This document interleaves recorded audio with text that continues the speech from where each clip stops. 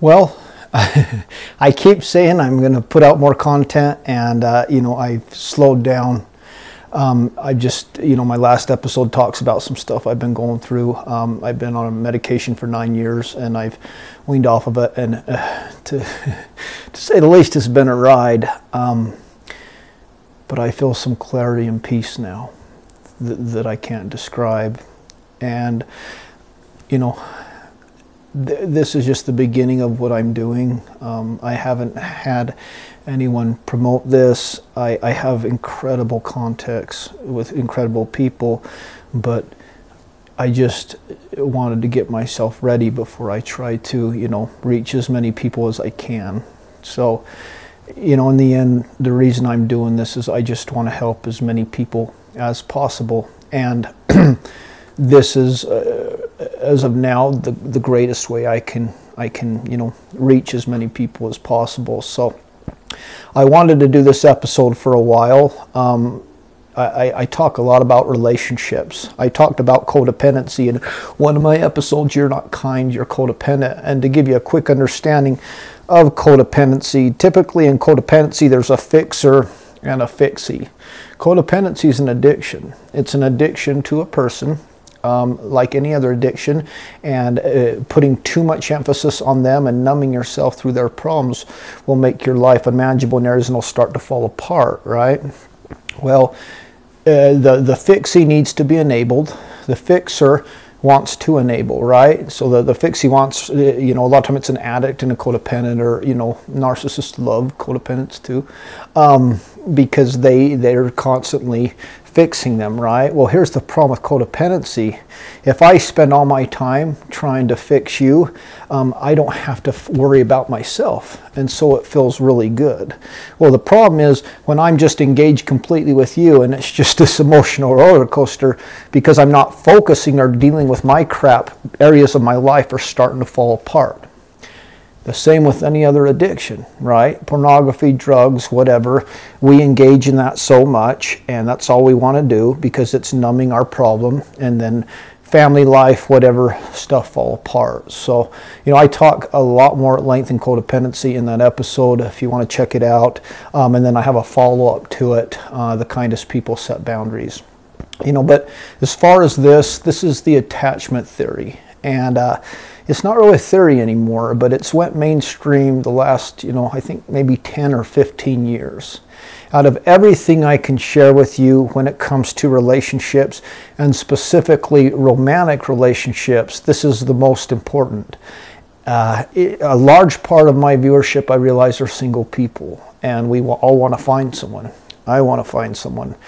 Understanding how this works has saved me so much pain. So much pain. It's also really lessened my options. I took a year and a half off dating, and I'm starting to put effort again because God's like, you gotta put in some effort. But understanding these principles and healing opened up so many things for me. So this is the book that talks about this. It's called Attached. I'd recommend reading the book. There is no way I can go over all this in the short amount of time I have. It has real life examples. It has quizzes on to find out what your attachment style is, who you attract, and then it starts to talk about healing. I want to, have one disclaimer with this. If you read this book and you're avoidant, you're probably going to feel sad or depressed because it doesn't seem to give a lot of hope for avoidant attachment. I assure you that's not true. Most all this is, to an extent, I'll talk about it, how we're raised, and then there's trauma and different factors that can push us one way or the other. You can heal from it. And if you're dating someone that suffers from it, if they don't heal from it, you're just constantly going to have your heart broke.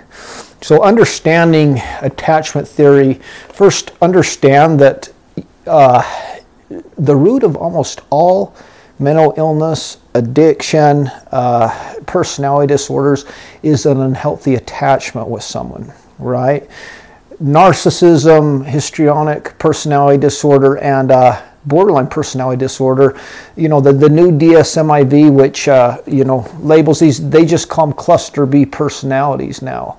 But I do find it fascinating that, there's differences within them, so I like to distinguish them.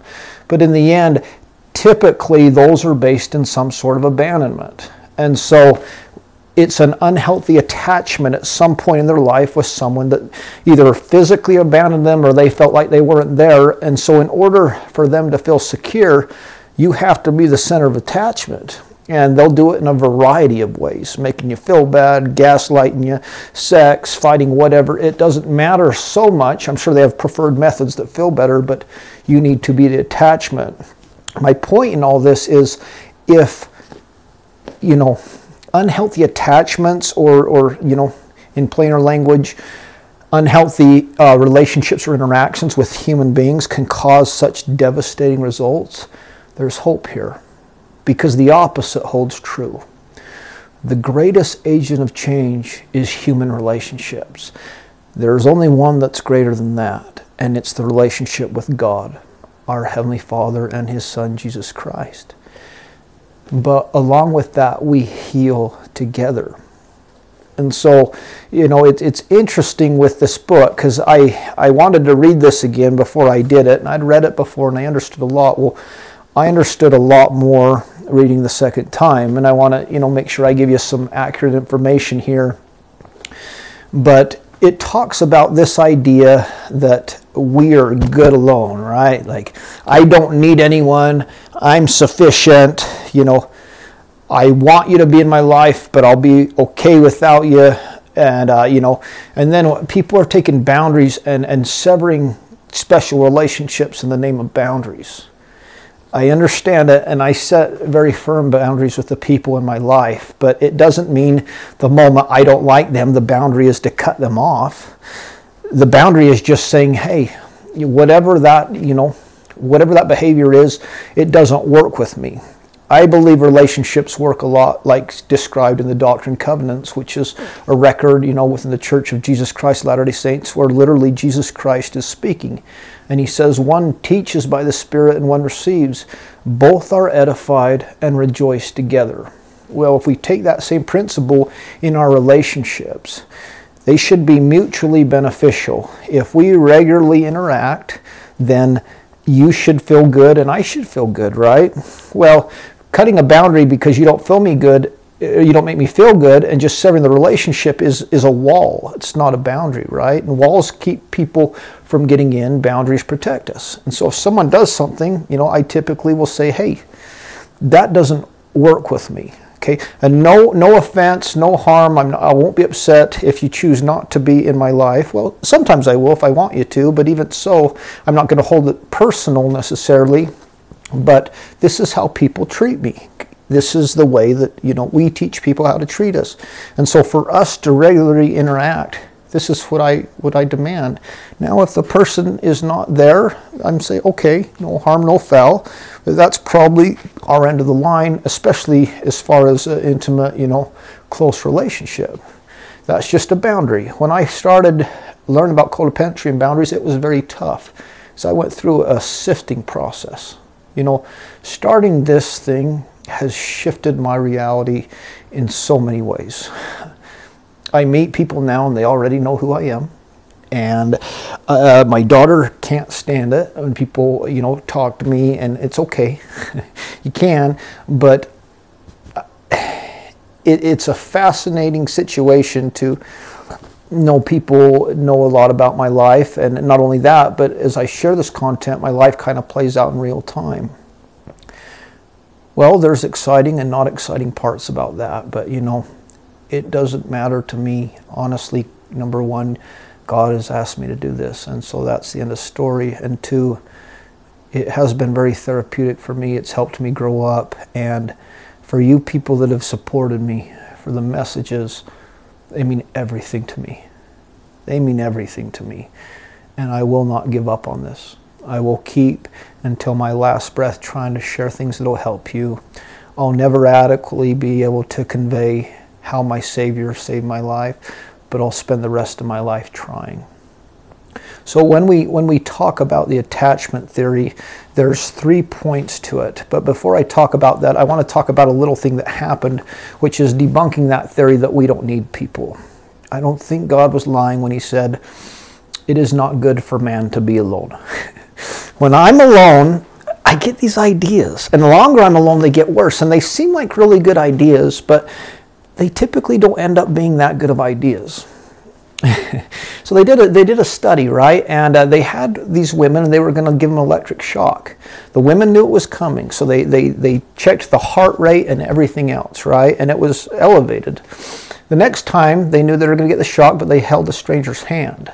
When they held the hand, their stress response was minimalized quite a bit, right? The next time, they got to hold their husband's hand, who they love, and it was minimized a lot. Well, obviously, when the electric shock or trauma comes in our life, if we feel secure in the greatest relationship, we're going to fly. There is nothing wrong with healthy dependability. We all need it. But Satan has really struck a chord in this whole idea of being self-sufficient, not needing anyone to rob us of the most fulfilling relationships, I believe, along with children and parents in this life, which is finding someone to love. We all have that desire to be loved no matter what. And, you know, I'm just starting to get back into the dating world and just starting to go out there, and, you know, I'll go through it all to find that person. Because when we feel secure that we're loved no matter what, when that basic need is fulfilled, we can give so much more emphasis to our work pursuits, to our ambitions, to, you know, our relationships or whatever. But as long as that's lacking, for you that have that lacking, whether you're in a relationship that lacks it or you're missing someone, there's always a part that is not completely whole. Now, understanding the principle, I'm okay without you, but I want you in my life. Yeah, my life's not falling apart anymore. My life's wonderful. It's beautiful. But with the right person, it would be so much better. And you know, I have people all the time that'll talk to me and be like, Kate, I think you're scared, right, of dating. I assure you that's not it. I just understand what I want. And I don't want to waste my time or anyone else's time if they don't want a relationship or if they're not what I'm looking for. And to a degree, I understand what I'm looking for. This is all I want. You know, when we hit with the whirlwinds of life and the storms and everything, and I come home and I'm just, you know, scared and freaking out, to have a woman say, hey, I love you. God is real. And we're going to be okay. Everything will be okay. And so getting myself to a place now where I can love like that and offer that has been tough, but I'm there. And I'm looking for her. And that's a big part of my focus now. Well, understanding this, then they also checked people that were in happy relationships, and they were less prone to get all types of diseases. Well, part of the disease model is stress, which causes our body to not work well, and so, you know, we're more vulnerable, we're not absorbing our nutrients and all that. You know, I talk about that, how healing my brain healed, how healing my stomach healed my mind in that episode, more about the science there. But having someone there literally, not only spiritually and emotionally, it protects us physically. So with this attachment theory, I shouldn't call it a theory.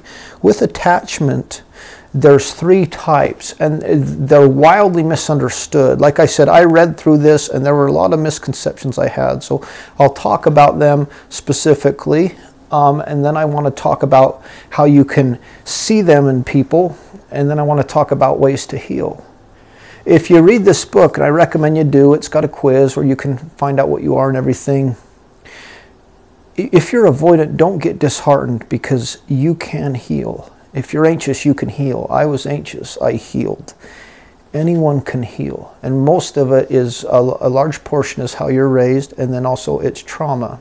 If we heal trauma, our brain doesn't create unnecessary coping mechanisms when they shouldn't be there, and we're free to love people and have relationships. So the first is the anxious attachment. So they tested these mothers back in the day, right? And they had a baby that was alone, and the mother would leave, and then she would come back. Well, and you need to read this to check for sure, but the secure baby, the person that was secure, they, kind of missed mom when she was gone. Eventually they might acclimate a little bit. When mom came back, they gave her a hug, and eventually they calmed down and were fine, right? The anxious attachment was inconsolable, that baby. And even when mom came, they were just frustrated, mad, and upset at mom, and it took a long time for them to calm down. The avoidant attachment baby didn't affect them too much. They were fine either way. So a lot of this has to do with parenting styles, and the idea that conditioning newborns, which a lot of good intentioned parents have done without understanding the effects of it. But when your baby's crying in the crib, and you're like, I want to teach my baby not to cry, I'm not going to reward that behavior, and go check on them, that's one of the seeds for early avoidant attachment. And so the baby starts to not feel dependent upon others, right? The anxious baby is way too coddled, protected, and is always needing that help, like I talked about in that situation. So there's anxious, secure, and avoidant. I was anxious for a long time, and I can sift into anxious attachment if I forget my divine worth and promises and that God's running the show. I could start to fixate on, details, and it can rob me of my peace, right? But with an anxious attachment, you constantly need reassurance to feel secure in the relationship. When I've been going through this hell of the past month or so with coming off this stuff, I watched the second season of Love Island. And it's fascinating to watch it with my understanding of personalities, personality disorders, codependency, and anxious-avoidant attachment, because I'm watching these people desperately try to connect. There's this couple, I can't think of their name at the moment, but this girl with severe anxious attachment, right? And I don't think the guy is necessarily avoidant, but he cannot reassure her enough, right? So anything potentially negative he does, it threatens her. And she's triggered, right, because of betrayal or different things like that. And so he's frustrated, and she's kind of trying to control the relationship, and he seems like it's controlling. And at one point he's like, look, this controlling behavior isn't going to work. And she literally is like, I'm not trying to control anything. Well, she's just reacting because her trauma really doesn't have too much to do with his actions. They're with past experience, right? And so when she sees similar actions in him, her alarm goes off, and she's like, man, he's leaving me, right? And so she starts to pull him quite a bit. And, I didn't even finish the thing. But he starts to sift a little bit because it becomes a little controlling, right? And it's not very attractive. So when I took the 5 love languages test, years ago, my number one by far and away was words of affirmation.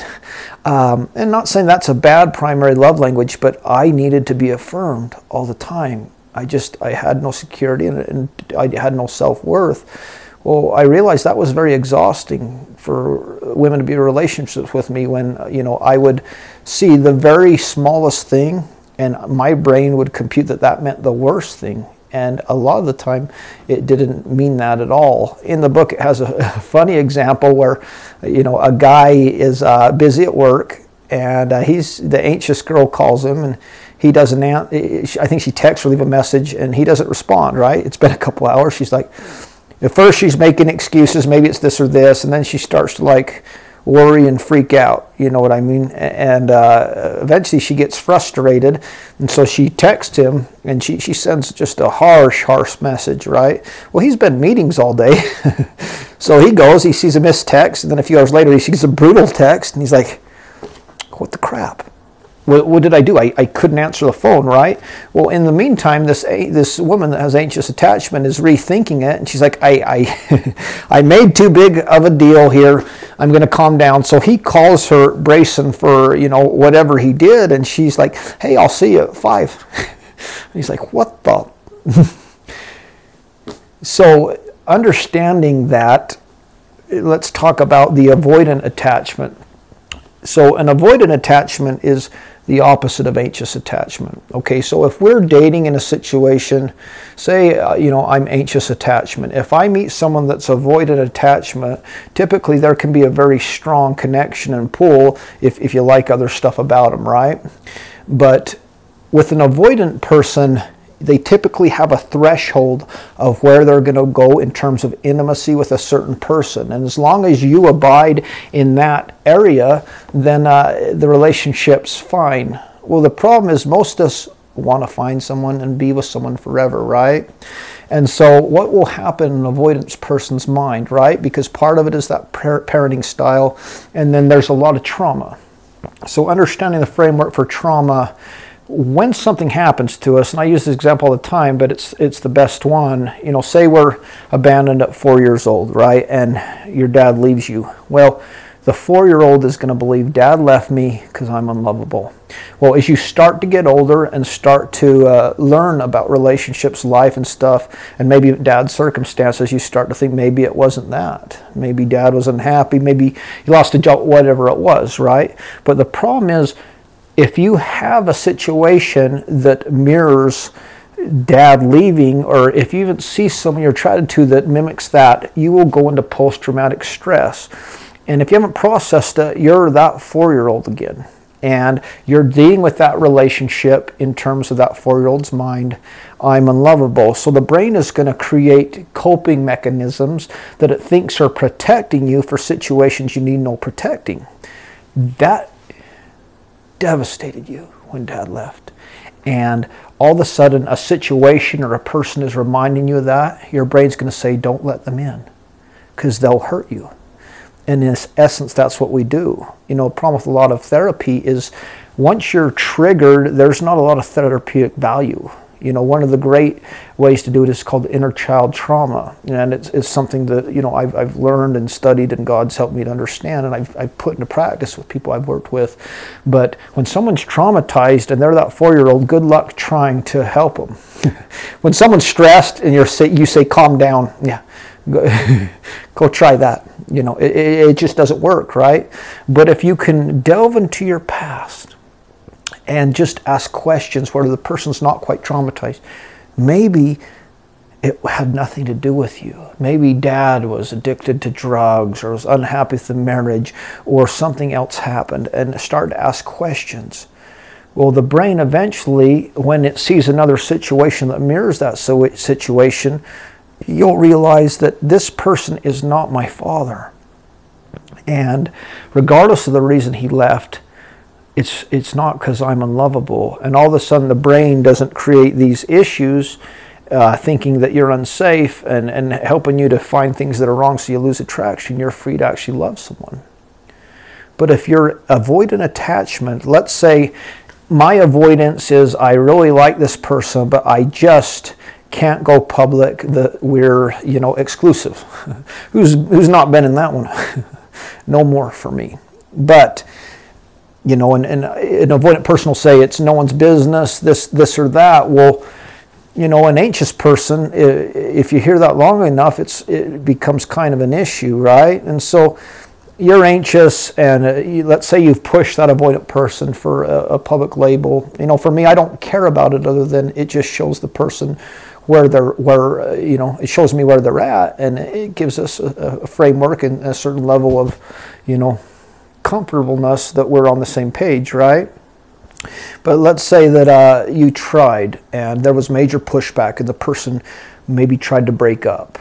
And so then you live in this anxious situation and you can hang out, you do whatever, you connect however, right? And it feels really good. But there's this part of you that's dying inside because you want to be with this person. But I see this with people all the time, and they get stuck in this situation of putting their own feelings aside because they don't want to completely sever the relationship. So I'm anxious and I can't take it anymore, right? I want to date just you. I don't want to ask what you're doing on Thursday and you tell me you're busy. I know what that means. That means you've got another date. And so I push a little bit. Well, an avoidant person, what the brain does, and again, it thinks it's protecting you from situations, right? So, reading this book and also talking with people in real time that are avoidant, the brain will come up with different situations or reasons why you're not interested, and they'll feel like the reason. You'll feel like you're not attracted anymore. They're not sexually attractive. You don't like their personality. You don't like their kids. The brain is coming up with all these reasons why you won't work because it's trying to protect you, because it's thinking that this situation will hurt you as much as the other situations. And, it's scary when you meet someone who can hurt you. It's scary. I have that effect with people, women, when they get to know me, and I realize what's happening because I'm the real deal. I'm going to treat you good. I'm not going to be a puppy dog. But the brain says, this person can really hurt me. This person can hurt me. So, let's just, let's push them away, right? And so in the avoidant person's mind, they're going to come up with all these situations why they're not interested. And it becomes very confusing for the anxious person. Well, I thought I wasn't good looking enough. I thought I wasn't rich enough. I thought I wasn't this. You don't know what you want, right? And so finally the person will pull away. Well, this isn't going to go anywhere. And sometimes it's brutal. And you become addicted to people. Trust me. And so when you pull away to someone you're addicted to, you go through physical withdrawals. Because what's really happening here, these relationships that are marked by highs and lows of extreme intensity are brutally painful and they're addictive. They rush our brain with dopamine. When we reunite and everything's good, and then we break up, we're just zapped from everything. Our brain is doing the very same thing. And we have all the pitfalls, all the emotions because we don't feel safe in that relationship. There's no formation of oxytocin, which allows us to pair bond, whether romantically or just in general. And it becomes very painful. But we become addicted to the person. And so, I'm anxious. The person clearly is not going to go there. I break up with them. And I'm going through these withdrawals and I'm painful and I want to reach out to someone else and numb the pain, which we do. And the avoidant person all of a sudden sees, man, I miss them. Well, if they're truly avoidant, it's different, because I know a lot of people that are like, anxious people can make me avoidant. That doesn't make you avoidant when someone's new, needy, or too pressuring. It just means you're not interested, or the way that they're acting that moment you're not interested in. But with an avoidant person, when you pull away from them, when there's no more stress or expectation, they'll come back for you. And they're sincere in what they mean if they don't fully understand this. And say it's, okay, we can be Facebook official or whatever it is. We can hold hands in public. Well, if you're in love with the person, that is like everything. They're finally getting it, right? Oh, and so you let them back in, right? And the problem is, if they're avoidant and they haven't worked on themselves and processed this stuff, when they hit that level or threshold of intimacy, the pushback will be even worse. And they'll pull away. And it will destroy you. And you may go through the same pattern. You'll reach out to them for a bit. Their brain will be like, I don't like him because of this and this. They'll pull further away and then you'll break.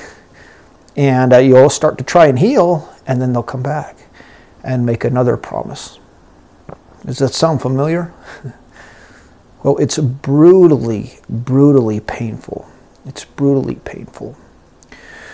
So for a long time, I was quite anxious attachment, right? I went to the Huntington Beach Mid-Singles Conference last year, and I have guys ask me all the time about situations with women. And, I understand quite a bit. And they're wondering, did I say things too quick, or did I come on too strong or whatever? And I'm like, maybe. And don't get me wrong, God wants us to get better at these things. He wants us to understand. Sometime I'll do a lesson on validating women. It's extremely simple. You know, if I have a problem and I call you, I want to know how not to suffer and how to fix the problem. That's all I care about, right? And so when my buddies call me and they have a problem, if I say, hey, yeah, I would feel that way too, I'm like, oh, that's great. I don't care. I'm in pain. Help me feel better, right? Well, women are very different. They already know what to do. But in a woman's mind, it's a constant question of, am I overreacting? Are these emotions valid or are they not? So when a girl comes to you and has these problems, you're like, she's in pain. I need to fix the pain. This is the solution. And even if it's glaring and open, she's like, you don't understand. I'm like, you don't understand. And then we say, maybe the worst thing you can say to a woman is, you're crazy. And we invalidate that emotion. And then they're left to constantly question how they feel. Well, it's really simple. You have to be authentic. But if a woman struggles or has an issue with most all women, I usually would feel the same way. I feel the same way you feel. And you can think you do, yes. What are you going to do about it? Well, women usually know what to do. How did you come up with that? They start processing in their minds how they came up with it. I usually end with, well, it sounds like you know what to do, but I'm always here to listen. That's crazy to me. It works because we don't think that way. I was talking about this on a boat one time with a girl. She's like, you mean men don't know that? No, we don't know that. And it takes practice and it takes work, especially if we're charged with someone. You know, it's much harder with people that we care about and that we're charged with, because again, it's just fix the issue. Well, I digress a little bit, but that's a side note that I've learned. And you know what? It's made my relationships with women very rich, you know, and it's just helped me deal with situations with my ex-wife or my daughter or whoever there, right? But these guys would come up and, you know, they're saying, did I do this or didn't do this? I'm like, yeah, but let me ask you a question. Do you think that because you said the wrong thing or did the wrong thing or acted the wrong way, you have the power to change something that's so internally important as your eternal companion just because of that? I don't believe that. Even if I did something crazy and slept with someone or whatever, I still don't believe it has the power to change my destiny. If it did, then what's the purpose of repentance? Or once you made a mistake, you're done. I believe by, you know, sinning, we can delay what's ours and we can cause ourselves, you know, additional suffering. But in the end, I'm like, just because you said or did the different thing, I don't know that it will matter with the right one. I still think you need to learn these things. Me understanding how to validate has made me very good at dealing with these situations, and I don't fight. But the right situation is just going to work out. God has seen fit to bless me some incredible insurances. He's told me a lot about, through blessings and inspiration, to an extent where this venture is headed. And it's scary. And there's a lot of warnings I've had, a ton, with, you know, not getting caught up with women or ambitions or money. But there's a lot of promises as well. And it's a surreal feeling to slowly feel your anonymity fade. And it's even tougher when, you know, my life is playing out in real time, right? And people see this and women see this, and you know, the right woman for me, obviously we would have a understanding with my channel and how it goes into our relationship, but she would have to be okay with this type of lifestyle and where it's headed. But she will. She will, right? And so when I start to get anxious, and it still happens, it's typically because I've forgotten who I am, I've forgotten the promises God's made, I've forgotten He's real, and then I start to fixate on my inadequacies. If your worth is based on what you look like, you'll only be as happy as your greatest physical insecurity. If your worth is based on how much money you make, you're always going to feel like you don't have enough money. If it's how much powerful you are, you're always going to feel weak. When I get into that state where I start to feel in anxious attachment or insecure, and I start to overanalyze everything, I remind myself something. Hey, I just have to try and be willing to follow my Heavenly Father. Every morning I wake up and say, help me to know where to go, who to talk to, and what to say. And you know, for the most part, I just live my life. But if He asks me to do something, I do it. And when I do, I experience this peace. And I don't get stressed by situations. You know, I understand that I have a gift for bringing out your trauma. I've gotten way better at the way I come off with people and what I say. And I'm very careful to not intentionally trigger people, but I am a very triggering, polarizing person in general. If you're codependent, I will just bring your trauma out into full front, because if you're trying to establish a relationship or a connection with me and you can't fix me, if you're in a place that's less healthy than me, you're going to start feeling all these emotions about yourself, and you may think you're absorbing my, energy or whatever. Well, I'm bringing your trauma out, and so then you'll go to a relationship where you can numb yourself, which is codependency and all their troubles, and then you feel comfortable with it. Well, when I get anxious, I remind myself, I can't mess up the right thing. I don't have that power. I can delay it, but I don't want to delay it anymore. And it brings me into a place of secure attachment. Now, if someone doesn't like me or isn't interested or whatever, it's rarely about me, but it's because of their trauma and their experiences, how they perceive me or what I've said. And so I don't really personalize it anymore. People's reactions are just their reactions. I get crazy broad spectrum of reactions with this channel. And for a long time, I was really affected by the ones I didn't like. I was affected when a episode didn't catch. I was affected when a person said something I didn't like. And I have an understanding with God.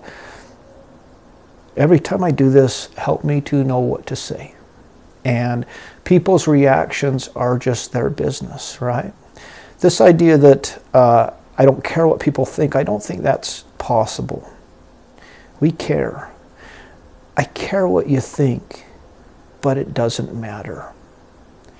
Your reactions are just going to be what they're meant to be. And so if a woman's not interested, I'm no longer going to trace it to my biggest insecurity.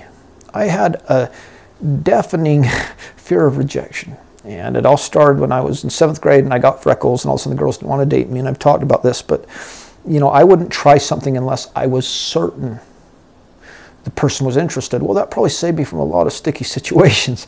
But now, I understand that it's not all personal, right? I'm not offended if people don't like me, because the right situation will. So I'm not going to fixate on your reactions or different things. And I understand relationships and behavior very well. And I understand pretty quickly if this situation, as far as a romantic connection, has some hope or not. And, you can view that like you want to give up. Because the reality is most people in our dating scene are avoidant. That's why they're not in a relationship, because their trauma is so pronounced they literally can't commit, right? And I start looking at all these avenues. I'm like, there's no way on earth that this can work out. But then I remember, hey, there's a God in heaven. And I've shared this quote before from C.S. Lewis, but I love this quote. A woman's heart should be so close to God that a man should have to chase him to find her. I chase God. I work on myself. I'm not worrying about, I've got to find the right one. I have to be the right one. And then the right one in the right situation will find me. And when I'm in this peaceful state of will submission, and I'm like, God, your will, not mine, I have this peace and this assurance. And I'm like, I don't care what the statistics are. I don't care that it's so freaking hard to find someone that you like that likes you back. You know, I don't care how am I going to meet someone this or this way. I just try when I can, and I just know it's going to work out, right? But if we've been in this push and pull, it's heartbreaking. There's no way I can cover all this information in just this episode, so I'd recommend getting the book. And like I said, you can take the quiz and you can find out what you are. But I will not get caught up in another anxious-avoidant relationship again. And I can tell pretty quickly if someone's avoidant or if someone's anxious. I can deal with anxiousness to a degree because I know how to validate. And not only that, but I know how to help someone feel secure. As long as they're not too anxious, I can. If someone's completely traumatized, it doesn't matter how faithful, how good you are. They will perceive any action as a sign of, disloyalty or infidelity or different things. And, like that example on Love Island, that poor guy, she wasn't trying to be, controlling or anything else. She was just getting triggered and traumatized all the time. So if she wanted to be with him, she would have to step back and find out all of these things and go through this process of healing. Like I said, for me, getting out of anxious into secure attachment is living in a way that I feel God's peace, that my will submitted to Him, and that the right one is going to work out, and that's all that matters. I recently got on dating apps.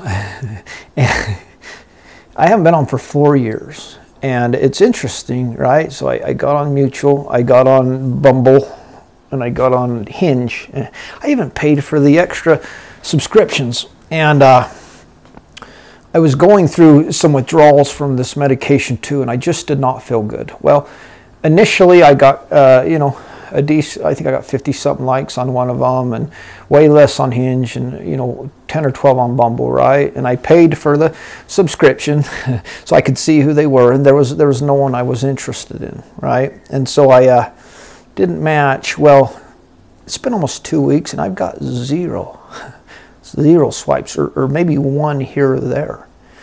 And so I'm thinking about this, and I'm not feeling good, and all of a sudden my insecurities kick in, and I'm like, man, and granted, my profiles, I'm very honest about where I am. It's funny to me, on some of them we have that relationship ready indicator, and we're like, I can't say that I'm ready for a relationship. I'll scare people away, and they'll think that I'm, way too interested, way too early. Well, I think a large portion of people want a relationship, but they don't dare put it. I'm ready for a relationship. I don't mind saying it. I'm looking for my wife. I don't mind saying it, right? But they worry about saying those things. I also, I think in my Hinge profile, it's what's your greatest strength. I shared what my greatest strength was. It's my faith in the Lord Jesus Christ. So I understand on a certain level that, this is that's going to bring a large portion of women on to not swipe. Especially with this endeavor, but I know a lot of people, and even more people know me.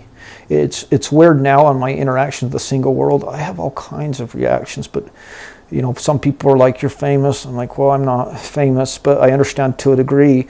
People are knowing who I am more, and with that, they're knowing my life and everything else, and that's going to turn off a huge portion of people. You get online and you share everything, and you share, you're an addict, and you share these things. Well, you're gonna, all these guys are like, well, you're just getting all these women that love it. I'm like, yeah, but I'm probably pushing away a ton of them as well. But the only one that matters is the one. But, my point of this is it started to mess with me.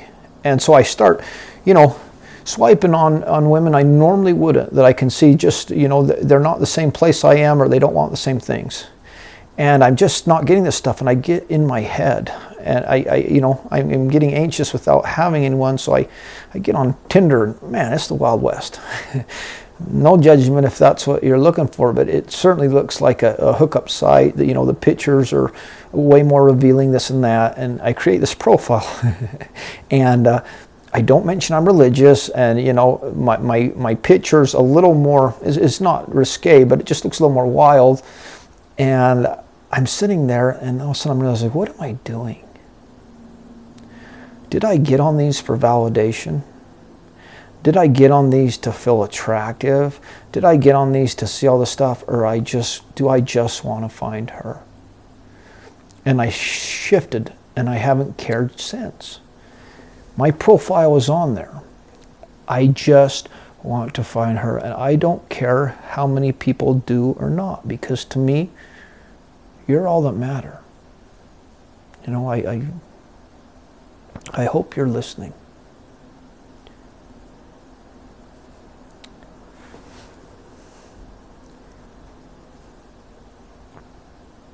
I can feel you.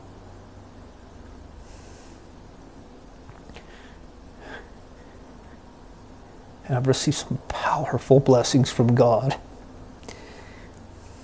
And I've finally gotten myself in a place where I think I'm ready. And when it comes to that, you're all that matters. And my job is to make you always feel like that. And I shifted.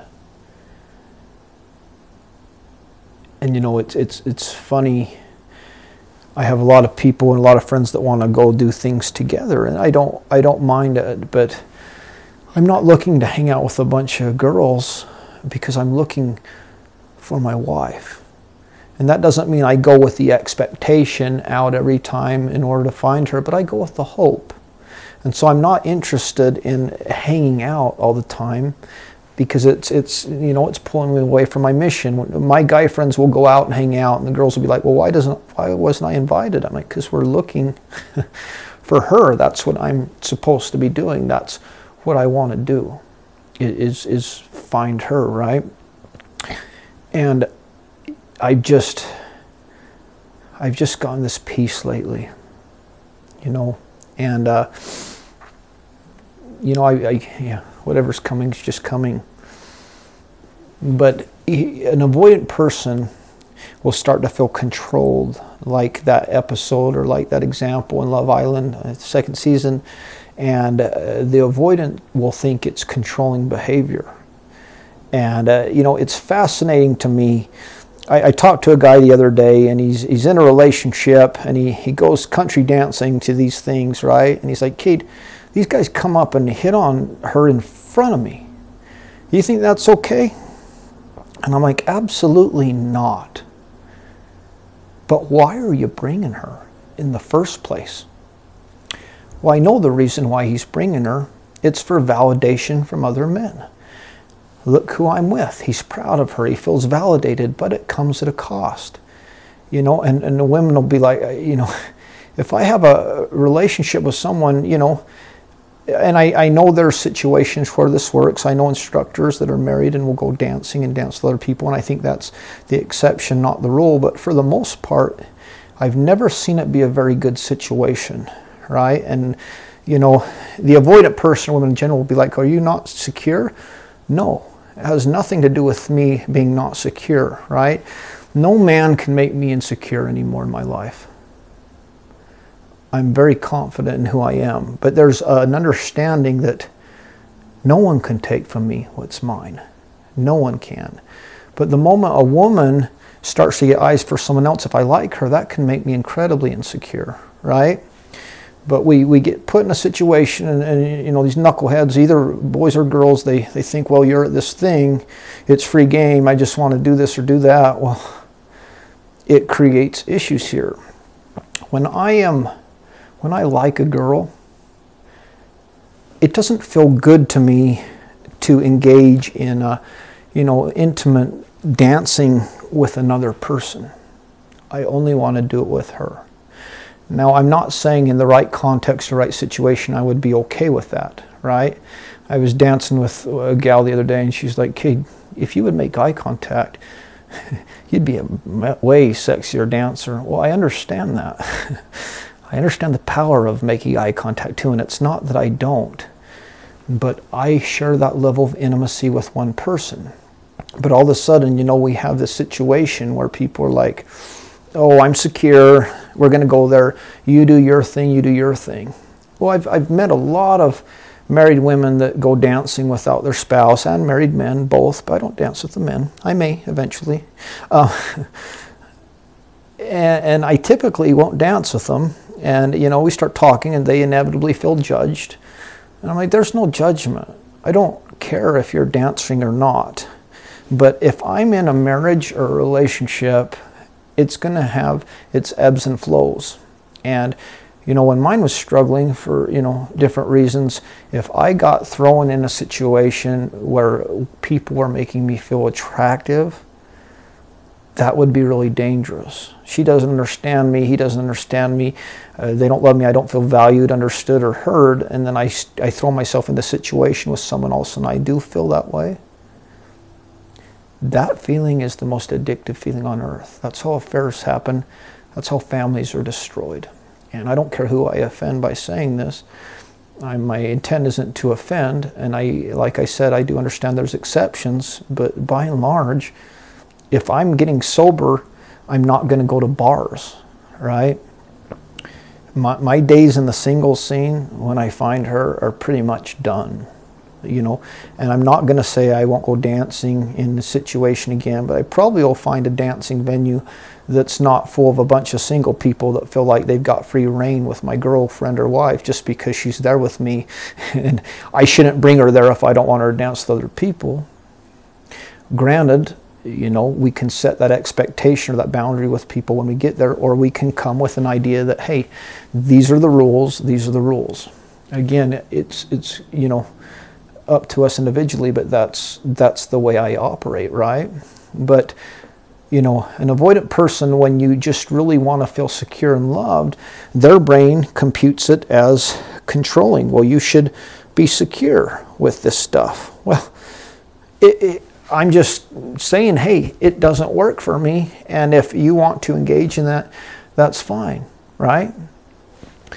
But here's, if I'm dating someone and I can start to tell they're avoidant, right? And they pull away when I put a little pressure on, and then when I relieve the pressure, they come back, and then the pressure comes on, they pull away again.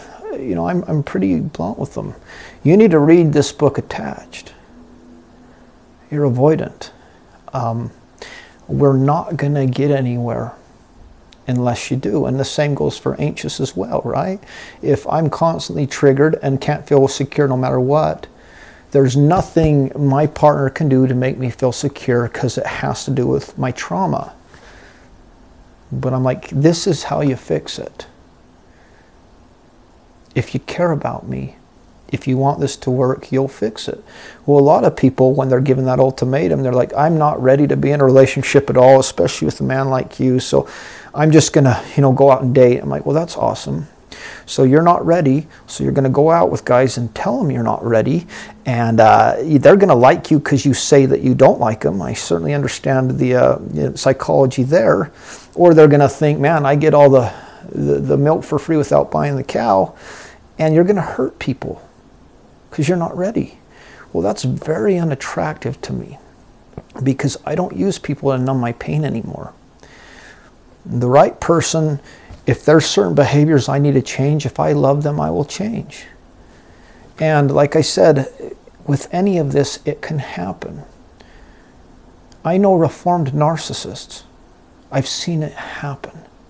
I've seen people, good friends of mine, close people to me say, Kate, I'm starting to feel empathy. It's been so hard for me. It's weird.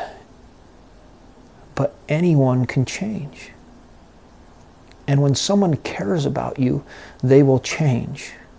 And I'm not saying they'll change everything, right? We love people where they are, not where we think they can be. That's codependent. But at the same time, if the person's anxious or avoidant and without help, without processing of trauma and stuff, we're never going to get past that, there's no future.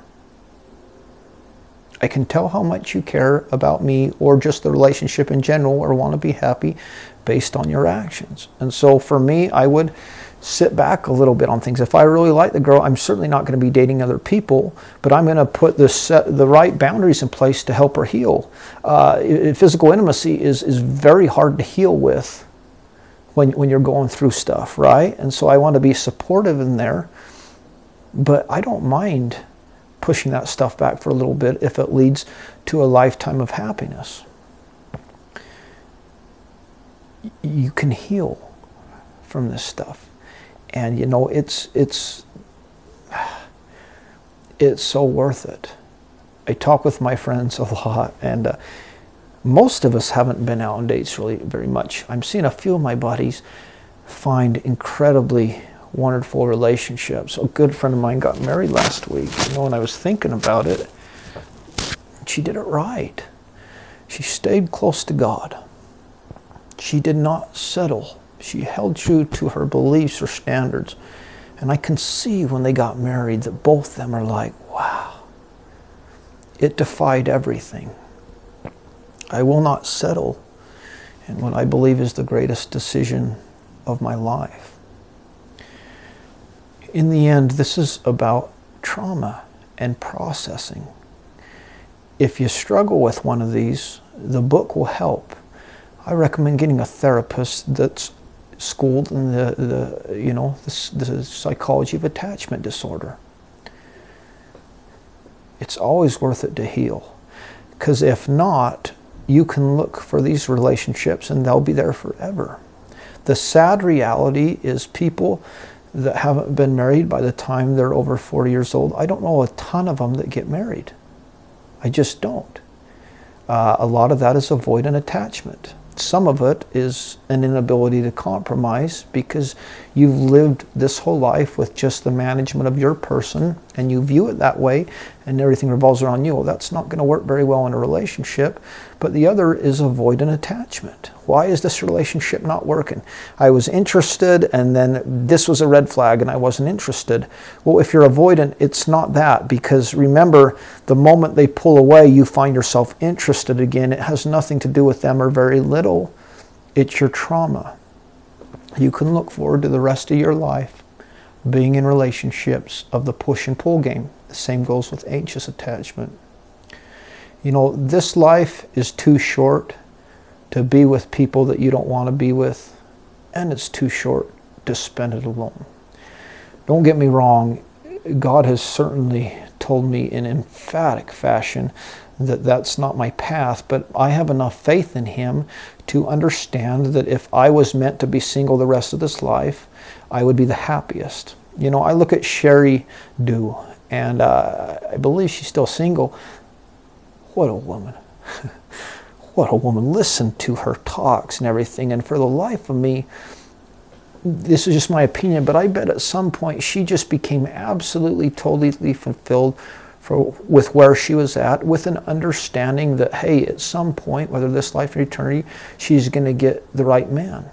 I don't think she's suffering all the time. And again, I don't know. I certainly can't go in her head, but I see her writings. I see the way she is. You know, my point being, in the end, what God has for me, I know is the best for me. But, you know, I don't think anyone on their deathbed says, I conquested this many women, or I had this many loves, or this or that. It's worth sitting back and healing. And it's an inside job. I'll go through whatever I have to go through in this life to heal. And I am secure, again, because of my divine understanding and origin, that I am a child of the eternal God. And so are you. And I view people in that light now. I shifted when I was, and it wasn't as fun, when I was going through the swipes, I stopped looking at physically what these women looked like, and I just was looking at each one. There's a daughter of God. There's a goddess in embryo. There's someone who's always existed, who God loves as much as every other person that ever lived, and is more important than all his other creations combined. And it wasn't as fun swiping when I was viewing that way, but it shifted things for me. It did. I went through such a transformation. You know, when I was on a medication called Klonopin, which is a benzodiazepine, and I didn't think it was affecting me because I couldn't tell when I took it. And you know, when I got clean, I talked to my therapist. He's like, "There's no reason to get off of it because it's going to be hard to get off of, right?" And I talked about it in the last episode, but you know, the idea that to be sober you can't be on any drugs is not good. It's there's people that need to be medicated with their chemistry. The question is, does this make my life unmanageable? Well, I needed that drug as long as I was on it, and then I didn't. So I got off it. If you want to hear about my journey, which is still going, I talked about it in my last episode, you know, before this one.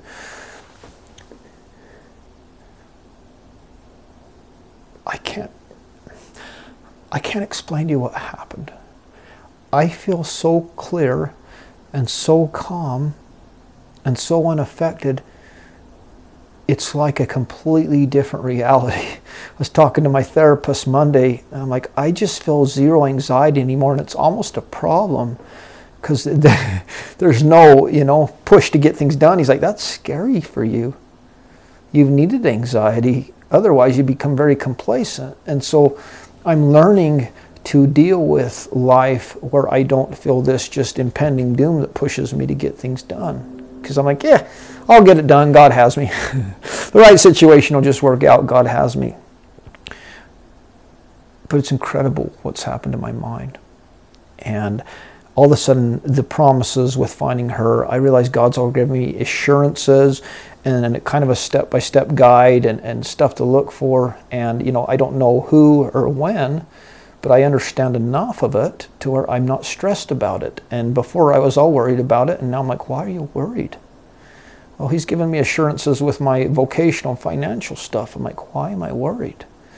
He's let me know to a degree and to an extent where, you know, this channel podcast is headed. I'm like, why am I worried? I understand now what the Savior meant by the peace which surpasseth understanding. And I am so grateful. I am so grateful for my Heavenly Father and for my Savior. And I'm going throughout my days just thinking, is this real? All my interactions are rich, and my mind is so clear. It's worth it to heal. It's worth it. The pain is acute. It feels like it's never going to end. Give me whatever pain, God, I need to go through.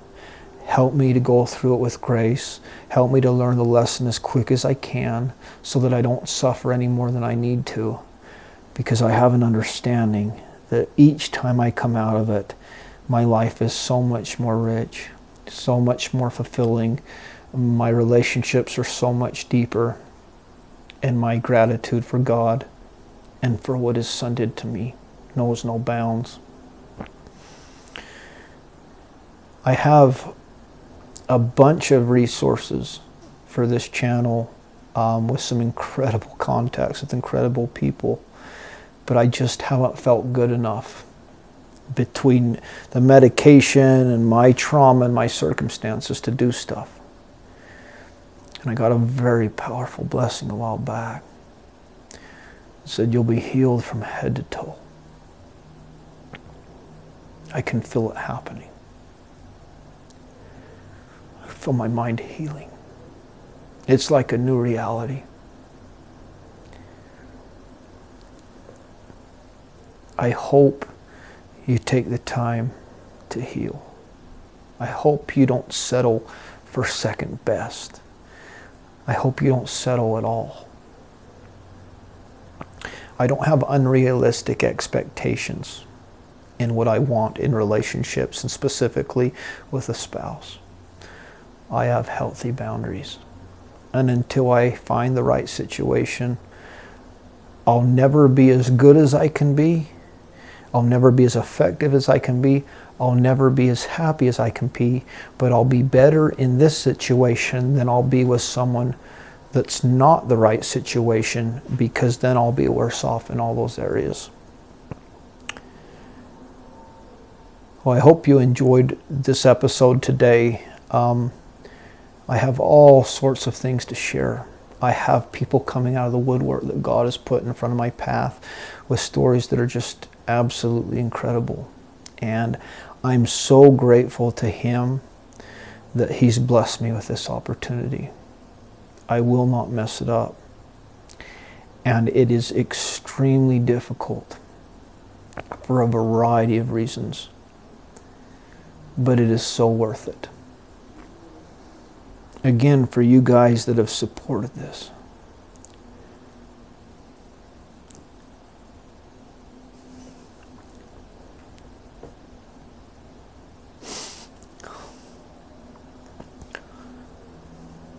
for the messages I've received from you, some from people I don't even know, for the encouragement to keep going, for the people that understand at times the toll it takes. That means everything to me. I hope you feel what I just described. I hope you feel the peace that I feel. I hope you're liberated in large degree from your past and future like I've been. For you that have found that romantic connection, I hope I find that. I will. I just hope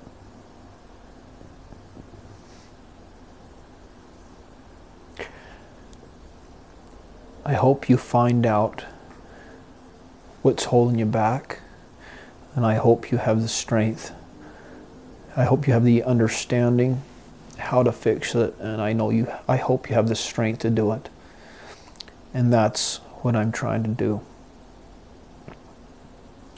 Get your life back.